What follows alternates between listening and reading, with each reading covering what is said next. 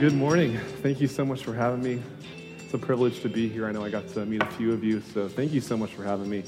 As Pastor Michael said, my name is Elliot. I am on staff at West Hills. And to share a little bit more about myself, I grew up in Wisconsin. I came to faith in Jesus while I was in high school, and pretty soon after that, I felt a calling on my life to go into ministry. And so that took me to Louisville, Kentucky, where I attended Southern Seminary. And that's where I met Alex, and I asked her to marry me. And then in the spring of 2020, everything shut down, and in the course of about 2 months, my wife and I got married. I graduated, and we moved to California, 2 months. So as you can imagine, it was a bit of a whirlwind, but God was so faithful through that. And ever since I've been serving as the Director of Student Ministries, the youth pastor at West Hills Community Church. So I'll be preaching this morning from Luke chapter 2. But before we turn there, would you pray one more time with me before we continue? Father, Lord, I know that December is it's a busy month for all of us, Lord. It's a joyful month for many of us. And for some of us, Lord, it's a month that's mingled with perhaps grief and pain. But God, the great thing about you, Lord, is that you invite us to come to you as we are, Lord, perhaps especially when we're feeling particularly burdened, God, because you care for us. So, Lord, this morning, I just pray that you would meet us where we are at, God, whether we are feeling joyful and full of energy, God, or if we're just feeling a little bit defeated and tired. I pray that you would minister grace to us this morning through your word, Father. God, I pray that you would be with me, Lord, as I'm speaking. I pray I would say nothing that doesn't come from your word, God, but that everything I say, Lord, would be pleasing in your sight, God, and would it be in accord with your scriptures. And God, I pray that you would just remind us this Christmas season of this incredible gift we have of your Son, Jesus Christ, who took on flesh to rescue us. Father, be with us now. We pray this in Jesus' name. Amen. So if you happen to grow up attending church, was there one worship song that sort of characterized your teenage years? So like one song that just kind of like, man, that is my youth ministry experience. Okay, got a few. I can tell you what it was for me. For my generation, it was the song, How He Loves. But in that song, there's one particular line that makes it perhaps one of the most infamous and polarizing worship songs of all time. If you know the song, you probably already know where I'm going. The line is, heaven meets earth like a sloppy wet kiss. That's the line in question. And pretty soon after it came out, it was so divisive that another band released a cover and they changed it to Unforeseen Kiss. Heaven meets earth like an unforeseen kiss. And then everybody just took sides over which version they liked more, which they thought was more faithful. And if you want to, you can ask me later which version I like the best. But if nothing else, I'm grateful that everyone agrees on the first three words of that song, of that line rather. Heaven meets earth. What does that mean? What does it mean that heaven meets earth? Or perhaps, when did heaven meet earth? The answer is, heaven met earth at the birth of Jesus. Heaven met earth at the birth of Jesus. If you haven't yet, I invite you to open up to Luke chapter 2. While you turn there, I want to give you a little bit of context to bring us up to where we are this morning. This book begins with the angel Gabriel, and he appears to this priest named Zechariah, and he promises to Zechariah that his wife Elizabeth in old age is going to bear a child, and that child will be John the Baptist. He will prepare the way for God's Messiah. And then Gabriel appears to Elizabeth's cousin, Mary, a teenage girl living in Nazareth. And Mary is a virgin. She's betrothed to a man named Joseph. But the angel tells her she is going to miraculously conceive by the power of the Holy Spirit, and that child's name will be Jesus. And the angel says he will be called the Son of the Most High, and his kingdom will never end. Then Mary visits Elizabeth, and even in the womb, John the Baptist recognizes the child in Mary's womb. And Mary stays with Elizabeth for 3 months and then returns to Nazareth, and Elizabeth gives birth to John the Baptist. And now we arrive at the second chapter of Luke. Let's begin reading in Luke chapter 2, verse 1. The word of the Lord says, "In those days a decree went out from Caesar Augustus that all the world should be registered. This was the first registration when Quirinius was governor of Syria, and all went to be registered, each to his own town. The year is 5 BC, and Caesar Augustus, the great-nephew of Julius Caesar, is the emperor of Rome, and he decides that it's time for a census. And the reason why is pretty simple. He wants to make sure that everyone who should be paying taxes to Rome is paying taxes to Rome. And at this time, Israel was under Roman control, which meant that everybody in Judea, all of the Israelites, they had to go back to their hometowns to be registered in the census. And that includes a certain young man named Joseph and his fiancée, a certain young woman named Mary. And so they go ahead to Bethlehem. Look at verse 4. It says, "And Joseph also went up from Galilee, from the town of Nazareth, to Judea, to the city of David, which is called Bethlehem, because he was of the house and lineage of David, to be registered with Mary, his betrothed, who was with child." So Joseph and Mary are living in Nazareth, a small town in the region of Galilee, and so they make the 90-mile trek south and uphill late in her pregnancy to the town of Bethlehem. Whenever you see artwork of Mary and Joseph on the road to Bethlehem, typically like Mary sitting side saddle on a donkey and Joseph's leading the donkey. I don't know if that's true. The Bible doesn't say if that happened or not. I hope for Mary's sake it did. That's a pretty long way to go in your third trimester. But they go to Bethlehem. They travel to Bethlehem. But it's important that we stop and recognize here that this census was no accident. Caesar Augustus may have intended this census to stop people trying to evade their taxes, but ultimately, we need to recognize that it was God who sovereignly ordained this census. And he did it to fulfill his own words spoken 750 years earlier.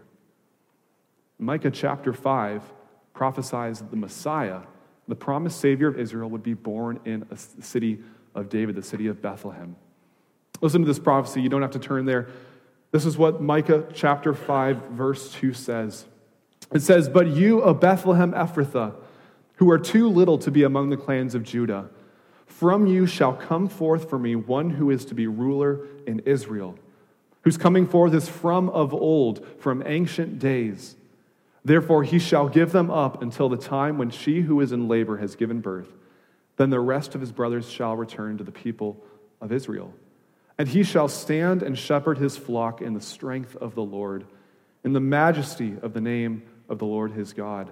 And they shall dwell secure, for now he shall be great to the ends of the earth, and he shall be their peace." Does that sound familiar to you at all? Because it does to me. This sounds like Jesus. In fact, it describes him to a T, and yet it was written 750 years before Jesus' birth. And this isn't the only prophecy we see fulfilled. If you look back at verse 4, it says that Joseph was of the house and lineage of David. So Joseph might not himself be royalty, but he comes from royalty. He's a descendant of King David who ruled 1,000 years earlier. And why is this significant? Because just as Micah prophesied that the Messiah would be born in Bethlehem, so the prophet Nathan prophesied that the Messiah would come from King David's line. I want to share this with you. 2 Samuel 7:12, this is what the Lord says to David. He says, "When your days are fulfilled and you lie down with your fathers, I will raise up your offspring after you, who shall come from your body, and I will establish his kingdom. He shall build a house for my name, and I will establish the throne of his kingdom forever." Micah's prophecy was written about 750 years before the birth of Jesus. Nathan's prophecy was written about 1,000 years before the birth of Jesus. You know, it's likely that some of us here aren't Christians, and if you're here and you're not a Christian, I'm very grateful that you're here, and I invite you to come talk to me or talk to anyone here if you have questions about the Christian faith. But if that is you and you're not a Christian yet, you have to wrestle with this reality. You have to wrestle with the reality that the Bible predicts historical events in detail, hundreds of years before they take place. And I've only scratched the surface. We're only going to scratch the surface. If I stayed here for the next 12 hours and we worked through the book of Luke, you would see dozens and dozens of prophecies about the Messiah that were true and fulfilled in Jesus' life. And here's my point, is that if the Bible could be right about these minute details of Jesus' birth hundreds of years before it happened, what if the Bible is right about everything else it says too? Maybe it's right in other things. Thomas Jefferson famously took a razor to the Gospels, the books of Matthew, Mark, Luke, and John, and he literally cut out every reference to the supernatural miracles, resurrection, or Jesus' divinity. He just cut them all out, and then this new Bible that he created, he called the Philosophy of Jesus of Nazareth, and it would later be called the Jefferson Bible. I imagine Thomas Jefferson would describe his approach to the Bible as a chew the meat, spit the bones kind of approach. Right? Take the moral teaching, but discard the supernatural, discard the unbelievable. But here's the problem. There are no bones in the Bible. It's all meat. Either it's all true or none of it is true. And if it's all true, then what Paul says in 2 Timothy is true. All of it is breathed out by God and profitable for teaching, for reproof, for correction, and for training in righteousness. The man of God may be complete, equipped for every good work. The Bible may offend you. In fact, I'll count on it. It will. It will challenge you. It will require you to give up things that you don't want to give up. And it will heal you. It will restore you. It will transform you, not into what you think you want to be, but into something better, what God wants you to be, what your Creator wants you to be. We must saturate ourselves in the Word of God, because if it's right about who Jesus is, then it's right about who we are. It's right that we desperately need a Savior to pay for our sins. Let's go back to the story. In fulfillment of Micah's prophecy, Joseph and Mary, they travel to Bethlehem. And look now at verse 6. And while they were there, the time came for her to give birth. And she gave birth to her firstborn son and wrapped him in swaddling cloths and laid him in a manger, because there was no place for them in the inn. So Bethlehem is packed, probably because of the census. And when the time came for Mary to give birth, there was no room in the inn. When you imagine this inn, don't think of a hotel. It probably wasn't anything resembling a hotel. It was more sort of what's called a caravansary. The closest, best way to explain it would probably be like an ancient RV park where travelers would lodge as they're going from place to place. But there's no room, and so they find the next best thing they can find, and that is a stable. They find a stable. We know that because there's a manger in the stable. And there, Mary gives birth to her son, Jesus. And she feels all the same pain that Eve felt when Eve gave birth to her first son. You see, when Adam and Eve sinned, everything was thrown under the curse. Work became difficult, and childbearing became painful. But through Mary's pain and tears in that stable, she gave birth to the baby boy who would end that curse once and for all. Because as we'll see, this is no ordinary baby boy. This is the Savior, Jesus Christ the Lord. And where is he laid? Notice that he's laid in a manger. That is a trough that animals would eat out of. Who is this God? Who is this God that he would choose to be born in such a humble and lowly place as a manger? We'll come back to that question. The sun sets on Mary, Joseph, and Jesus in the stable. But not far away, there are some shepherds, and they are tending their flocks by night. They're about to witness something that they will not soon forget. Let's keep reading in verse 8. It says, "And in the same region there were shepherds out in the field, keeping watch over their flock by night. And an angel of the Lord appeared to them, and the glory of the Lord shone around them, and they were filled with great fear. And the angel said to them, 'Fear not, for behold, I bring you good news of great joy that will be for all people. For unto you is born this day in the city of David a Savior, who is Christ the Lord. And this will be a sign for you. You will find a baby wrapped in swaddling cloths and lying in a manger.'" I want to ask the most obvious question up front. Why on earth does this angel appear to a bunch of random, unnamed shepherds? Why does he appear to them? You see, shepherds in Jewish society at the time, not only were they considered unclean, they were also considered to be dishonest as well. Like if your kid was playing with a shepherd's kid, you'd call him home early for dinner, right? Like you wouldn't want your kid playing with a shepherd's kid. But Jesus Just as he was born in a lowly place, so the angel appears to lowly people. Are you picking up on a theme here? Jesus is born in a lowly place. The angel appears to lowly people. What if Jesus was born in a manger? What if this angel appeared to lowly shepherds? Because Jesus came to save lowly people. Because he came to save lowly, broken, messed up, sinful people like you and like me. Just a few chapters later in Luke 5, Jesus will call Levi, a hated tax collector, to be his disciple. And while Jesus is eating dinner at Levi's home, the Pharisees, the religious experts of the day, they just can't handle it. They can't handle that Jesus would eat with sinners. And so they say to him, "Why do you eat and drink with tax collectors and sinners?" And what does Jesus say back?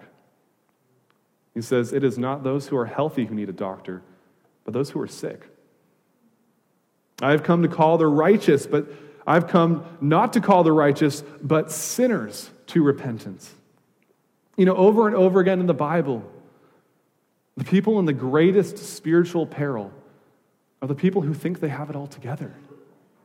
The people in the greatest spiritual danger are the people who think that they're righteous, who think that they're doing okay. And over and over and over again in the Bible, the people who actually receive mercy and forgiveness are the ones who know that they have nothing together, that they are messed up, that they so need grace, and then they throw themselves on God's grace. Those are the people who end up receiving mercy and forgiveness in the Bible.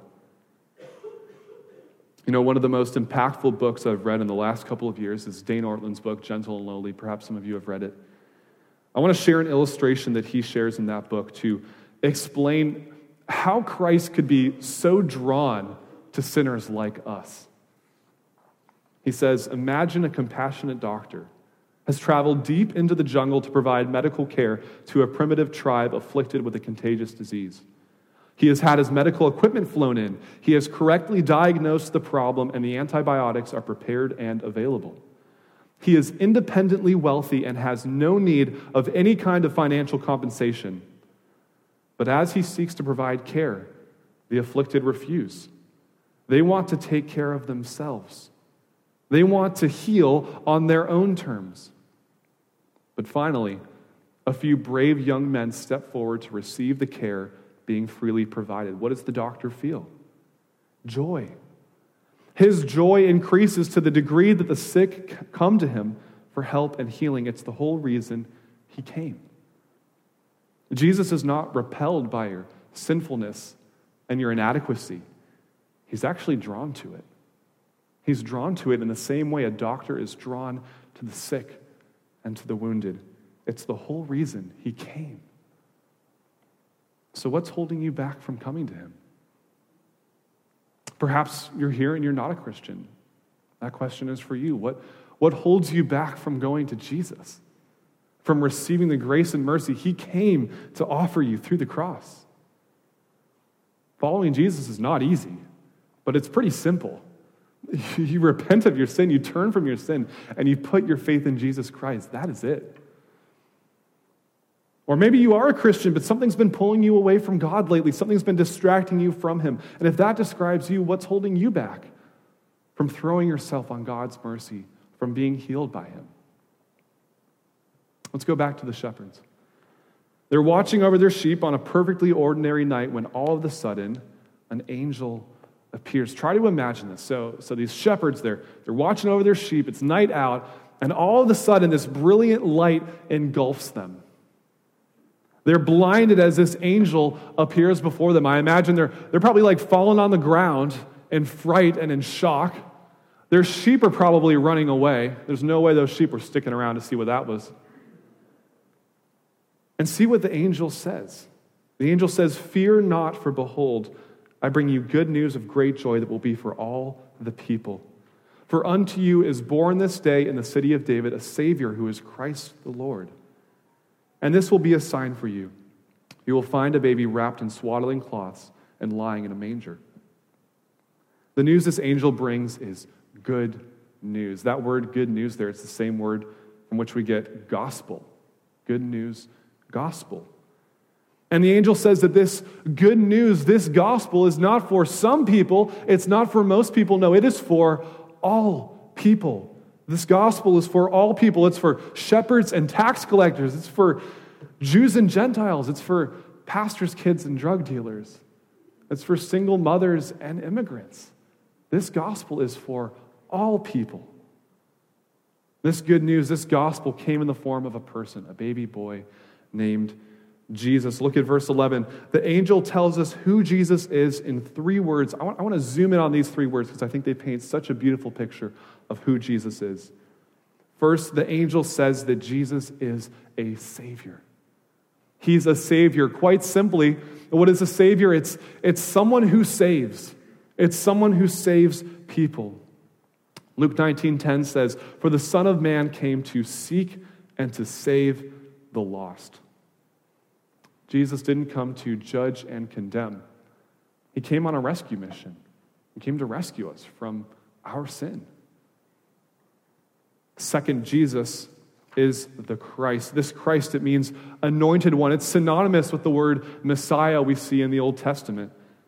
And in the Old Testament, typically there are only 3 kinds of people who would receive anointing: prophets, priests, and kings. Those are the 3 groups of people who would be anointed: prophets, priests, and kings. And so when it says here that Jesus is the Christ, the anointed one, what we should think is that Jesus is the perfect fulfillment of all 3 of those offices. Jesus is the perfect prophet. He reveals to us the will of God. He calls us back to being faithful to him. He's the perfect priest. He offered himself up as a sacrifice to pay for our sins. And he's the perfect king. He rules with justice and equity. He brings order and peace. This is what it means that Jesus is the Christ. He is the anointed Messiah, the perfect prophet, priest, and king. But the angel uses one more word to describe Jesus: Lord.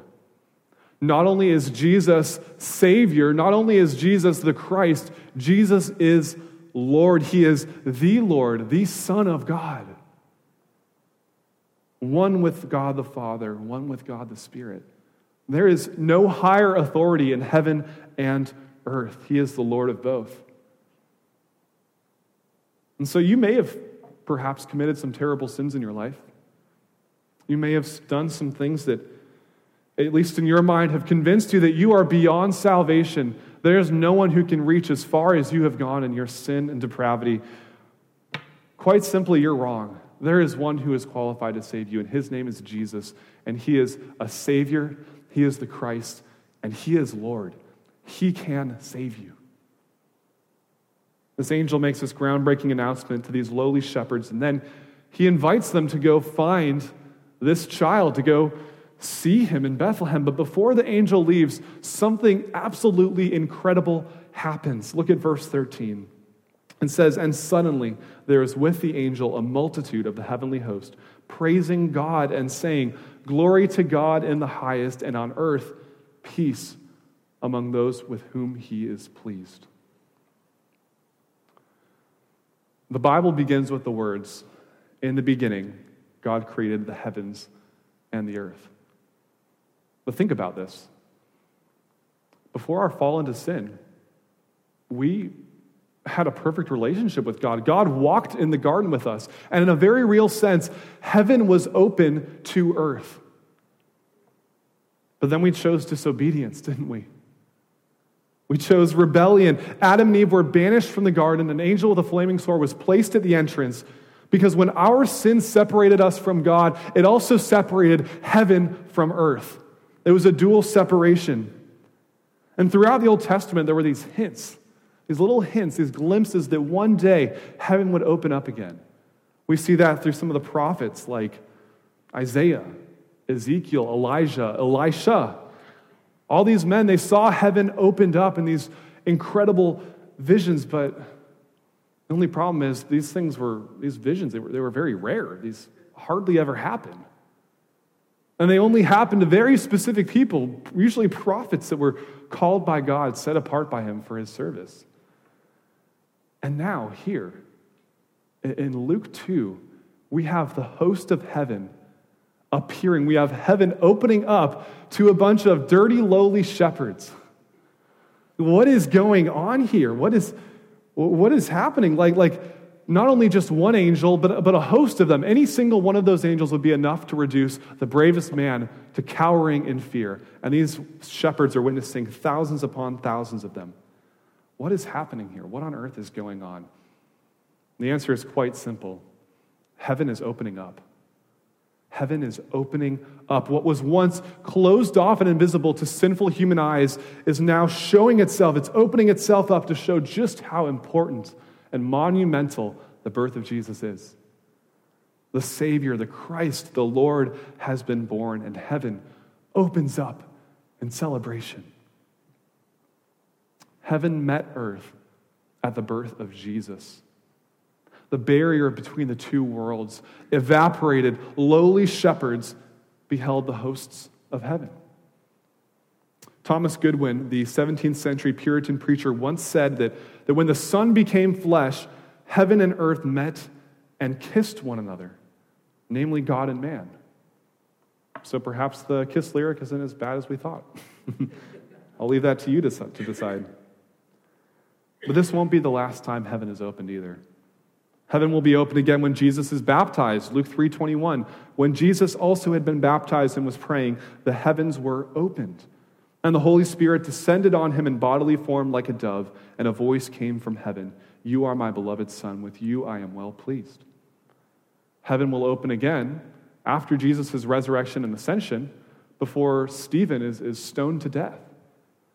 Acts 7:55, but Stephen, full of the Holy Spirit, gazed into heaven and saw the glory of God and Jesus standing at the right hand of God. And he said, behold, I see the heavens opened and the Son of Man standing at the right hand of God. And finally, heaven will be opened when Jesus returns to judge the earth. Revelation 7:11. Then I saw heaven opened, and behold, a white horse.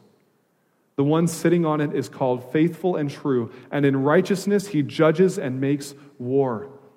On his robe and on his thigh he has a name written, King of Kings and Lord of Lords. You see, the fall was the separation of heaven from earth. The fall was the separation of heaven from earth. The incarnation was the invasion of heaven into earth. And Jesus' second coming will usher in the union of heaven and earth forever.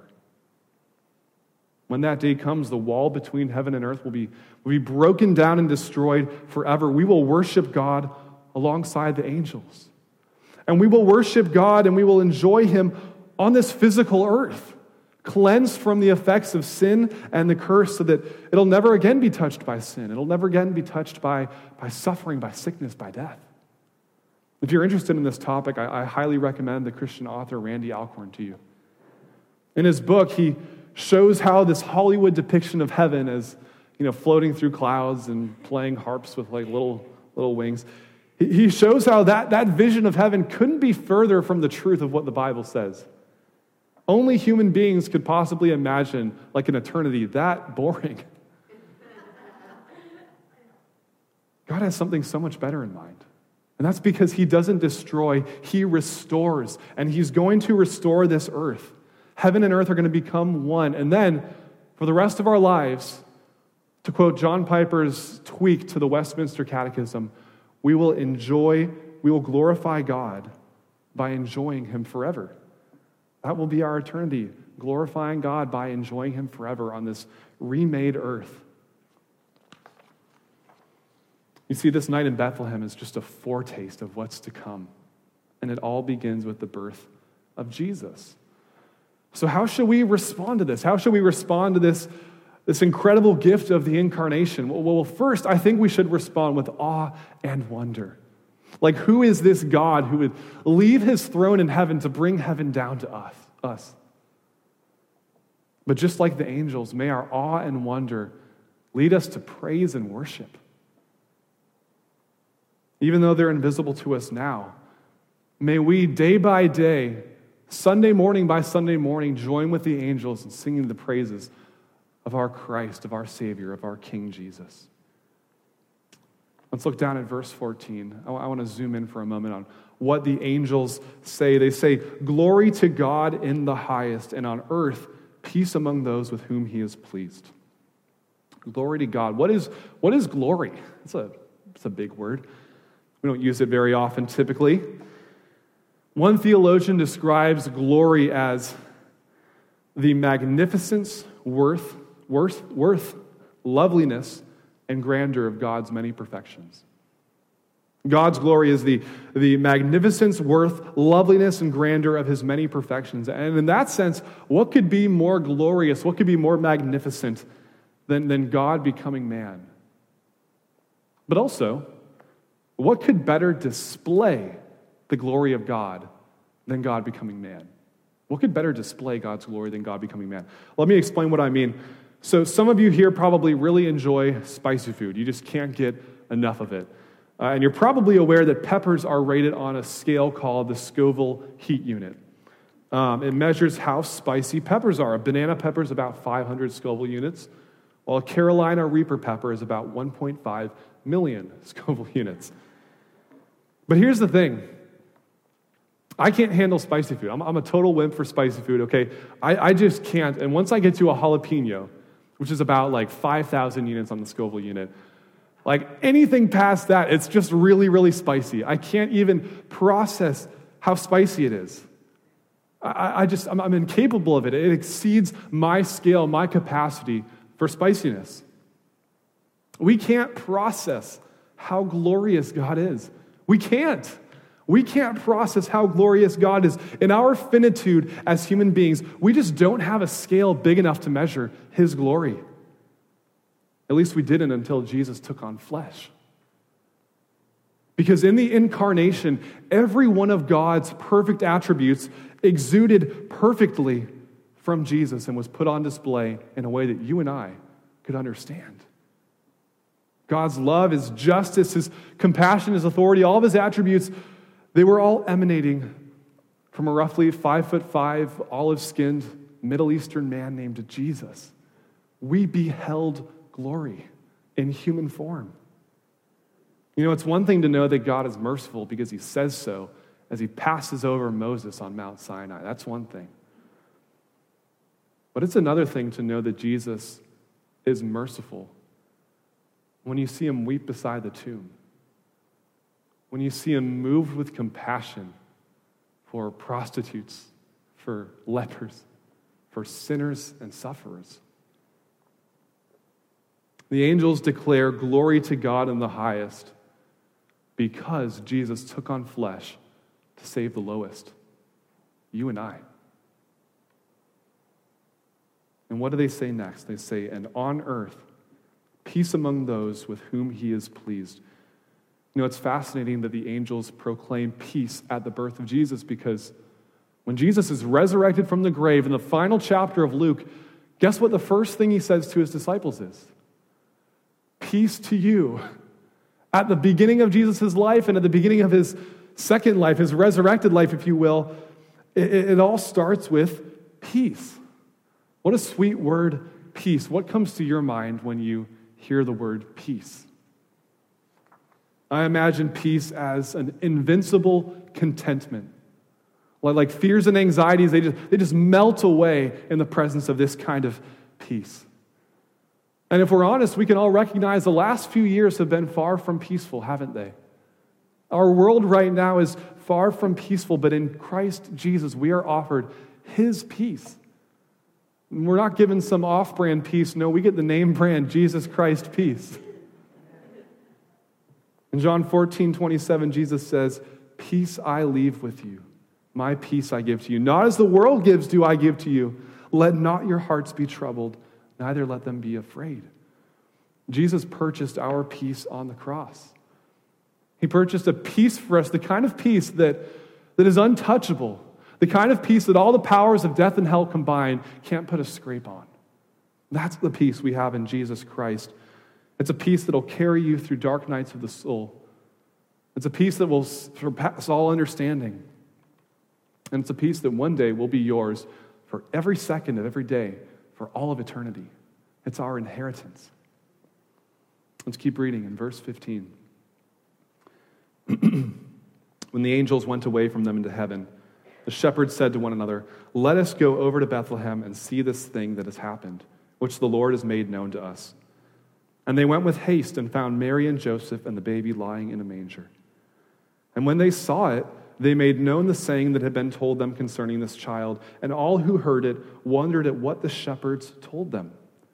But Mary treasured up all these things, pondering them in her heart. So the shepherds go into town with haste. They leave their sheep behind. They find Mary, Joseph, and Jesus in the stable, and they tell them everything they've just seen and heard. They tell them about how this baby boy is Jesus, the Savior, the Christ, the Lord. You know, this must have been a very interesting little party, because you've got Mary and Joseph and Jesus, maybe some other women who helped with the delivery, hanging out in the stable, and all of a sudden this band of dirty shepherds just charges in, and they're just like stumbling over their words, trying to explain this glorious vision they just beheld. Everyone's just in awe at what's happened. And then in verse 19 it says, Mary treasured up all these things, pondering them in her heart. You know, a lot of churches and Christians right now are kind of poking fun at the song, Mary, Did You Know? Because it's like, okay, well, Mary did know a lot. She did. I mean, if we read our Bibles and what Mary knew, the angel revealed a lot to Mary about who Jesus would be and become. And so in that sense, okay, yeah, we can poke a little bit of fun at the song, Mary, Did You Know? Perhaps it's not 100% biblically accurate in that sense. But at the same time, there was a lot that Mary didn't know. There was a lot she didn't know about this baby boy in her arms who would grow up to be the man who would save us from our sins. There was plenty of blanks that had yet to be filled in. So Mary treasures up and ponders all these things in her heart. She thinks about these things. She wonders about them. Mary treasures up and ponders the angel Gabriel's words to her. You will conceive in your womb and bear a son, and you shall call his name Jesus, and he will be great and will be called the Son of the Most High. She treasures up and ponders the Holy Spirit's words to her through her cousin Elizabeth. Blessed are you among women, and blessed is the fruit of your womb. And she treasures up and ponders the angel's words to the shepherds. For unto you is born this day in the city of David a Savior who is Christ the Lord. And she doesn't exactly know how this is all going to fit together. She doesn't exactly know what all these things mean. But she's treasuring these things up, and she's pondering them in her heart. She's locking them away. She's thinking about them, meditating on them, dwelling on them often. Do you treasure Christ in your heart? Do you treasure up and ponder on Christ in your heart? Do you think about him with wonder and awe as you consider his life, his perfect life, and his atoning death and his miraculous resurrection on your behalf? Because, Christian, this is how we grow. We grow as we see and behold Jesus day by day. We grow as we treasure up and ponder this infinite Son of Jesus Christ in our hearts. That is how we grow day by day, treasuring up and pondering Christ in prayer, in his word, and among his people as we are right now. Let's see how our passage ends in verse 20. And the shepherds returned, glorifying and praising God for all they had heard and seen as it had been told them. The shepherds go back to their sheep. They glorify God as they go, and then they wait. They wait, because for the next 30 years, Jesus is going to be growing up. He's going to be learning how to walk and talk. He's going to be outside playing with his friends. He's going to learn how to make tables and chairs out of wood. He's going to wait patiently for his ministry. But then he'll start his ministry. He'll be baptized. The Holy Spirit will descend on him, and he'll start healing the sick and giving sight to the blind and dishing out forgiveness to the most unlikely recipients. And he'll be crucified for it. He'll be killed. But he won't stay dead. He'll be resurrected from the dead.